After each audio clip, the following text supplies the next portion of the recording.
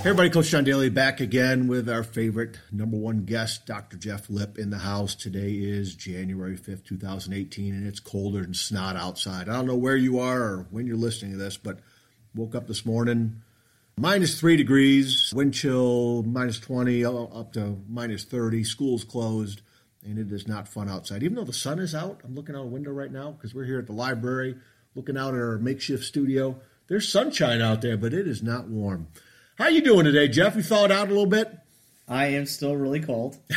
I don't know if our listeners experience this anywhere else, but having cold days in the state of Michigan is very interesting. So I've never experienced that personally until I started living in Michigan, but having cold days is something very unique. But we need them, trust me. It does offer an interesting perspective, that's for dang sure. Hey, this is show number 17. Got in touch with Jeff last night. He's got some great thoughts, different angle with some really cool and important quotes here that he wants to share with us today. So, Jeff, what do you got to share? So I've been obsessed with listening to various podcasts, as you know. I've been sharing every message that I've been getting from these podcasts with you on a textly basis. So I figure why not share this content with some of our listeners out there. Awesome idea. And so what I'm going to do is start with some quotes that I've heard from various podcasts, and then get your thoughts on what you think these podcasts and these quotes mean in regards to leadership, because you are a leadership expert, my friend. I think we talked about that for 20 minutes before we even started today, about how big of a leadership expert you are in general. So the first quote I heard, and it was a podcast that was done on Sam Colley's podcast. He had a guest on there named Ken Dubner, and what Ken said was very interesting, was that he said that your greatest curse is also your greatest gift. So let me repeat that. Your greatest curse is also your greatest gift. So your thoughts on that, Leadership Guru? Wow, that is kind of like mind-blowing. So I look at, sometimes I have a lot of curses, I think. But one would be, at some point in time, not paying attention to detail. So then when I try and view that as my greatest gift, I have difficulty in that I'm trying to look at it from the standpoint of maybe I need to focus in on that, and maybe I need to get better. Obviously, I know I need to get better in that area. So if I recognize it, first of all, as something that is curse or a negative or something I'm not good at, a weakness, maybe just the accepting of that fact, I'm trying to do something about it, is something that's going to help me put something else out there. But the other part of that, where he gives people second chances, I love that. I mean, that to me, that is heartfelt, and I guess maybe looking to learn to look past mistakes, past shortcomings, past weaknesses. And I'm trying to do that with my wife, and I know she's probably got a lot more to look at me as far as my weaknesses go, but I'm trying to look past that and just look deeper. I got to give myself a second chance, a third chance. I got to quit giving up on myself with these things I need to work on. So that, I don't know if I'm attacking it at the right angle there, but that's kind of the first thing that popped into my head. You are, and basically that part that you see on that document, that's actually my information that I give. That's my weakness. That's my greatest curse, is that I give people so many second chances in my life. When I went through the part of the divorce, and I shared a lot with the listeners and yourself about all the sadness that I was feeling because I missed her tremendously. I kept thinking in my mind, what if I just give her another chance? Maybe I could do this, and if she came back, this is what I would do. And I slowly began to realize that that's probably not the most healthiest thing, because I can't rely on someone to provide those second chances for me. But that's the person that I am. I give people second and third chances all the time because I feel that I'm not a person to judge people. I can't judge people. And if I judge people all the time, I'm not giving them the opportunity to learn from what they feel is a mistake in their own life. So who am I to judge? That is my greatest curse, and that's also my greatest gift, is that I give a lot of people second, third, fourth, fifth chances in general. And it'd be very difficult sometimes, but I'm learning to realize that is an opportunity more than anything. What you shared earlier I thought was interesting, was the fact that sometimes you forget the detail, which I look at is also a blessing. Because if you forget the detail sometimes, not necessarily forgetting the detail, but not narrowing your thoughts on the exact detail, you're seeing the bigger picture right away instantaneously. And for me, it's very difficult to see that sometimes. Meaning that, like, there's a simple answer and it's right there, but yet I don't choose to do the simple answer sometimes because I'm so detail-oriented that I want to, like, do all the hard work right now. Interesting. So I look at that as, I can see how you would look at that as a curse, but at the same time as I see the blessing in that too. I love that. Love the way of looking at it again. And I think the world doesn't give a lot of second chances to people. So that of what you have, I think is kind of cool, even though sometimes it's painful. It is, extremely. All right, so here's the next one. This comes from a TED Talk that I listened to. These TED Talks I listen to are on podcasts, and this is by Tim Hartford. And what he says is that there is no linear plan in life. The plan can lead to a dead end sometimes, but the messiness of the plan allows for creativity. Just because you don't like the plan doesn't mean that the plan is not working. Yeah, no linear plan in life. We can look back, like my wife and I have talked about this for a long time. When I was in high school, when she was in high school, obviously we didn't know each other then because we met in college. But I knew I wanted to get married. I knew I wanted to have kids. Didn't even know at that time what I wanted to do as a career. And that kind of fell into shape up at Central Michigan, which I told about before. But I like that part. The messiness of that plan allows for creativity. The messiness, the craziness, the ups and downs, the heartache and good times and bad, as it's being created, as those bricks are being, the pathway being laid out in front of you, brick by brick by brick, and you can't see it more than maybe a few feet out in front of you. This is just coming to me now. Maybe just a few feet out in front of you with all these pieces coming into your life. And then it starts putting in, okay, now I can see out a mile ahead or 2 miles ahead because things are kind of coming in place. And it is messy. And just the fact of just hanging in there with it. And you may think at some point in time, oh, this isn't working too well, but there's stuff working that you don't see, that the door opens up, I think, as you keep with it. So the not giving up, I think, was something big for me and my wife. But yeah, I love that. These things get really deep. And, you know, for the people listening out there, Jeff sends me these things a lot of times at, 5:15 in the morning when you're up and rolling. It just gets my day going off in a great direction thinking about this stuff. So I love this. I get up really early, go to the gym. That's part of my routine. But it clears my mind more than anything for my days.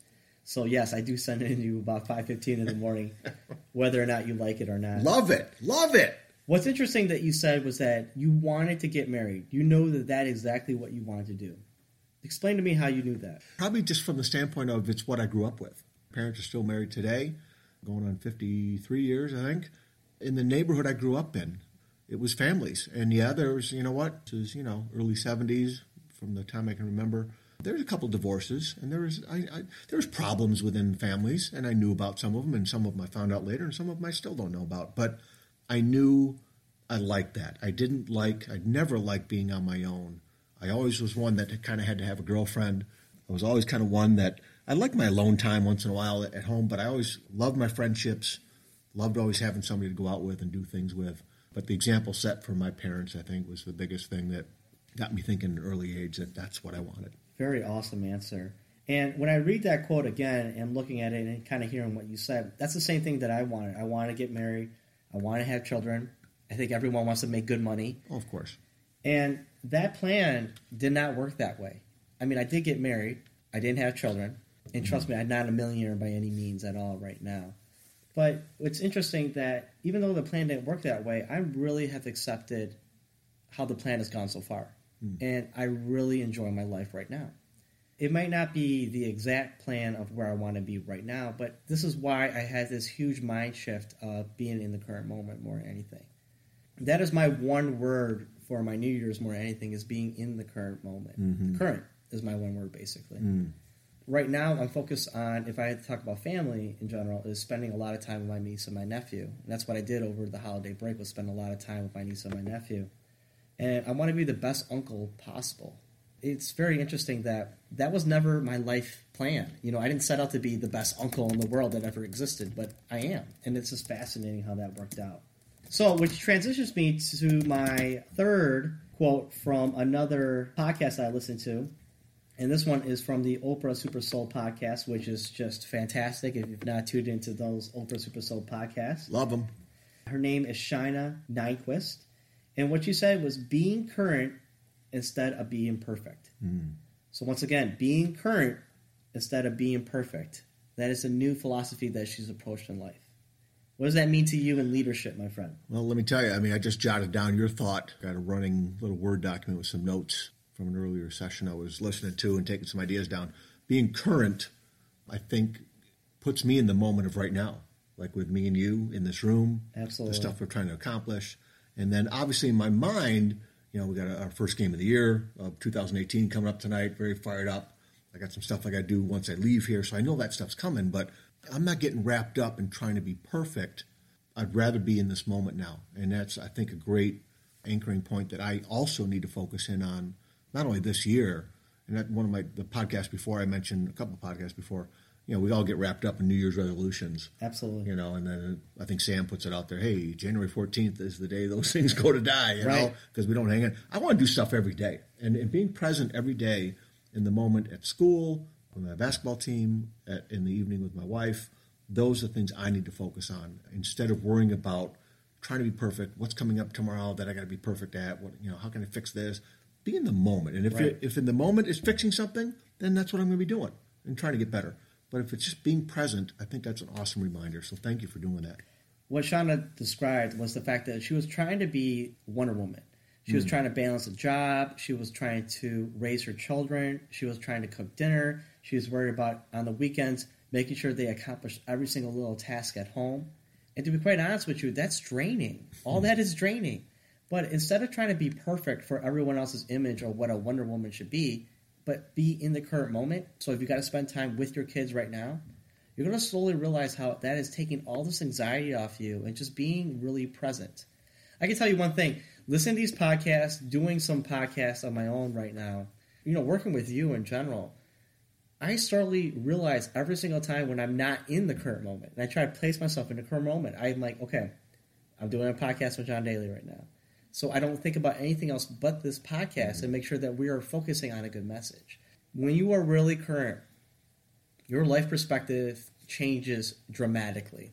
I remember being in my younger self, I was driven by money. I didn't really care what it took to get the money, and that was not a very good principle to live on. And I was always constantly looking the next day instead of just being in the moment, enjoying the journey that it took to get there. So it's just fascinating. And these TED Talks make you really reflect, even at 5:15 in the morning, my friend. Love it. Here's another TED Talk, another quote that I heard. It is from Ruth Chang. And what Ruth says is that don't be a drifter by letting life make choices for you. Your thoughts, my friend? That is something I share with my students probably, for as long as I can remember. And you were just up in Traverse City, right? Yes. There is whether it's Great Wolf Lodge or Kalahari down at Cedar Point, in the pool area, there is that lazy river. Yes. And I share this with my students every year, where you can get in that river and you will go someplace and you don't have to do a doggone thing about it. And that is, 30 years will go by and you will end up someplace. What my message always is to my students is, hey, you're on that raft, why don't you paddle a little bit to the direction where you want to go, especially when you come around that left side and it forks in the lazy river there, where if you go to the right, you're going to get dumped on.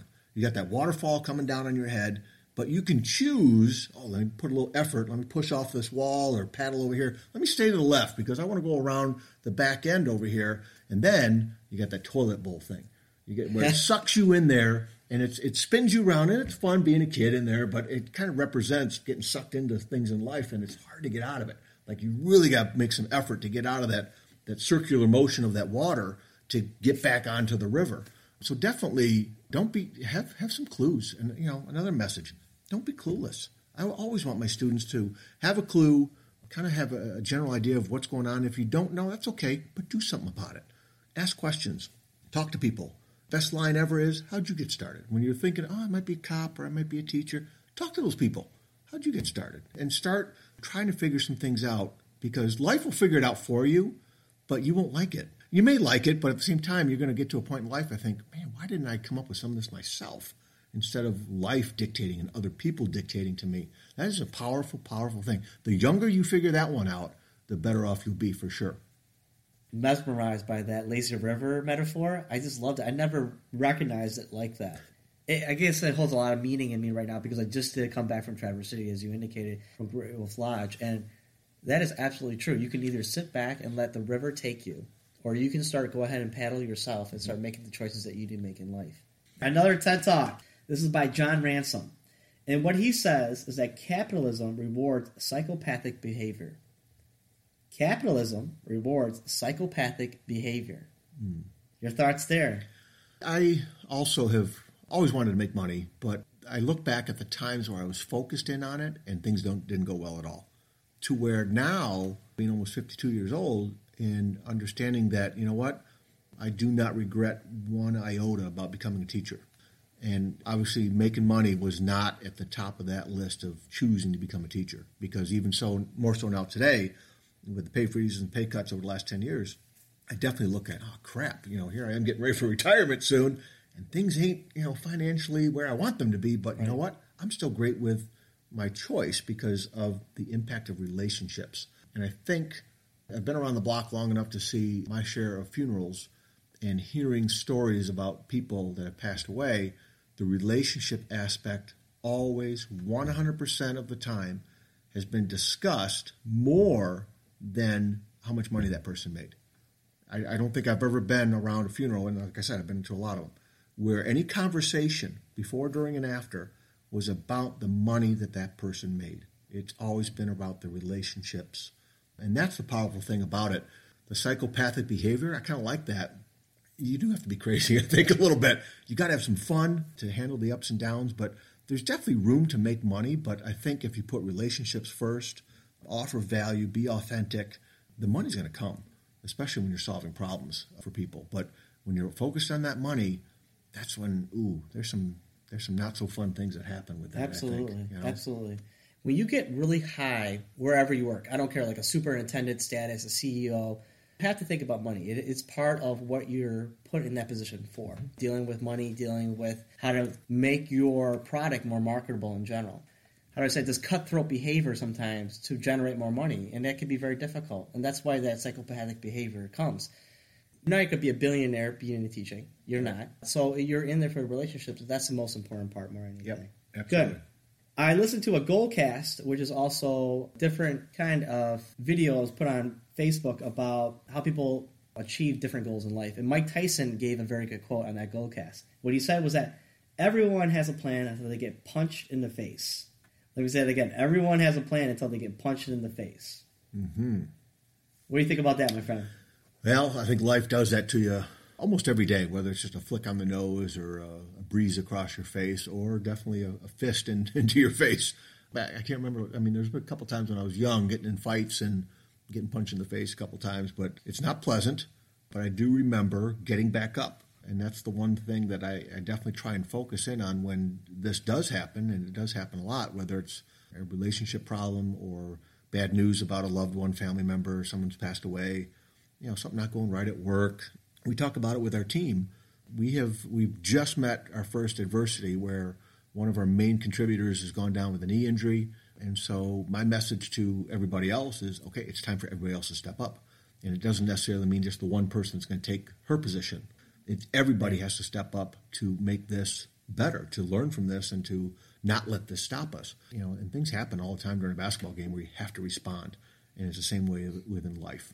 I guess that one definitely has gotten more important to me as I've gotten older and I'm more conscious of it instead of being a victim, trying to be a victor. And so that's one of those things that's so dang true. So dang true. What are you going to do after you get punched in the face or the gut? Yeah, I mean, everyone fails at something in life. Absolutely. They do. The second I heard that, I thought about failure. Well, every time I think about failure, I always think about Rocky, which is another boxer. Yes. And he says that, quote, "Let me tell you something you have already known. This world isn't all about rainbows and sunshines. It's a very mean and nasty place, and I don't care how tough you are, it will beat you to your knees and keep you there permanently if you let it. You, me, or nobody is going to hit hard as life. But it ain't about how hard you hit. It's about how hard you get up and keep moving forward. That's how winning is done.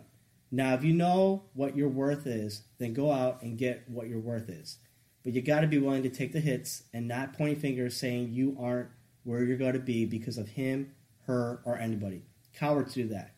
And they ain't you. You got to be better than that." It's powerful, buddy. Love that, it really is. It makes you take accountability. It makes you recognize that failure is always going to be there. And you got to be working towards that positive direction. That's a great clip. If anybody hasn't watched that video, man, you need to watch that. That's a fantastic clip. A couple more. Another Oprah Super Soul podcast. This is from Joel Osteen. "You are going to miss your destiny if you don't make some hard choices. You are going to miss your destiny if you don't make some hard choices." Your thoughts, buddy? I guess figuring out our destiny is something that everybody wants to do. And at some point in time, I think it comes to us, even if it's at the last moments of our life, which thankfully I'm not at yet. But I think reading enough stories, and that's why stories are important to share, where you learn these things from others. Yeah, if you don't take risk, if you don't take chances, if you don't get back up when you get punched in the face, you won't continue on that pathway to where your destiny starts being revealed to you. Obviously, it's not just you figuring that out. Something I heard recently, and I mentioned it in another podcast, that we cannot control other people. We can't control how they respond, what they do, what they say. We can only control ourselves. But the flip side of that is, in controlling ourselves, we still need other people's help to do those things. Absolutely. And I just find that amazing. Not maybe an oxymoron, but figuring things out ourselves and controlling the things that we can control ourselves, we still need some help from other people. Absolutely. And so that comes into play in figuring out your destiny too. Those hard choices. And every day there's part of those things that you got to do. My sister Kathy loves Joel Osteen. When I heard this, I thought about goals. I thought about what my destiny should be. I mean, once again, one day I hope to be a husband again. I hope to be a father. I hope to be a giver. When you go through some tough stuff, sometimes you forget what your destiny is. You forget what your goals are in life. But when you refocus and you remind yourself, hey, this is what I want in life, every decision should be geared towards making those decisions towards those three things, or whatever goal you want to be, or whatever you think your destiny should be. Which is why I asked you earlier about, why you want to be a husband. Just one more. This comes from Lisa Barrett. Lisa Barrett was also from the Oprah Super Soul podcast. The more control you have, the more responsibility you have. Once again, the more control you have, the more responsibility you have. Your thoughts, buddy? Totally true. And the more responsibility you have is a choice, I think. And whether it is a career, a job, a supervisor position, manager, where you have people depending on you, and it's a family too.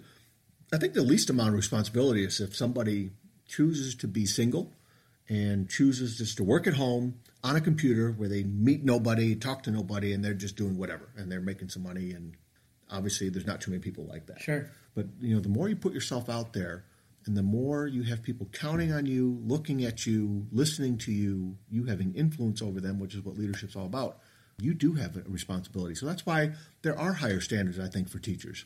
There are higher standards for police officers and firemen and firewomen.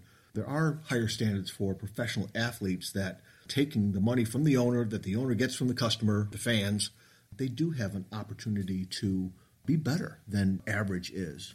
And some people have a problem with that. Some people don't believe that's true. That's not my belief. But the more responsibility you have, you better show up, help others, and you better deliver more than what is expected. That is all the messages that I heard over the last 2 weeks. I really want to just give a shout out real quickly. I'm going to take a little bit of the time here just to talk to the audience, to talk to you right now. Absolutely. Over the holiday break on December 31st, I found out that I had lost a friend, and I didn't know this until Julie Weiss called me. Her name is Sarah Snelling. She passed away on Christmas Day, actually. And what happened was I was at Great Wolf Lodge with my family. I was working out, and then my phone rings, and it's Julie. Julie never calls me. She never calls me, so when she calls me, I know that is something important. And she just let me know that Sarah Snelling passed. And this is how everything is very interconnected in my world. When Julie was getting her master's in counseling, she met Sarah because Sarah was going through her master's in counseling. When I was starting my PhD in counseling, I met Sarah that way also.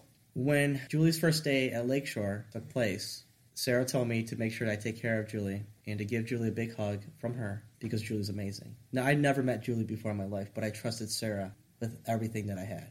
When Julie started, I gave her a big hug, and I said, that's from Sarah Snelling, and you better be worth this hug that I'm giving to you right now.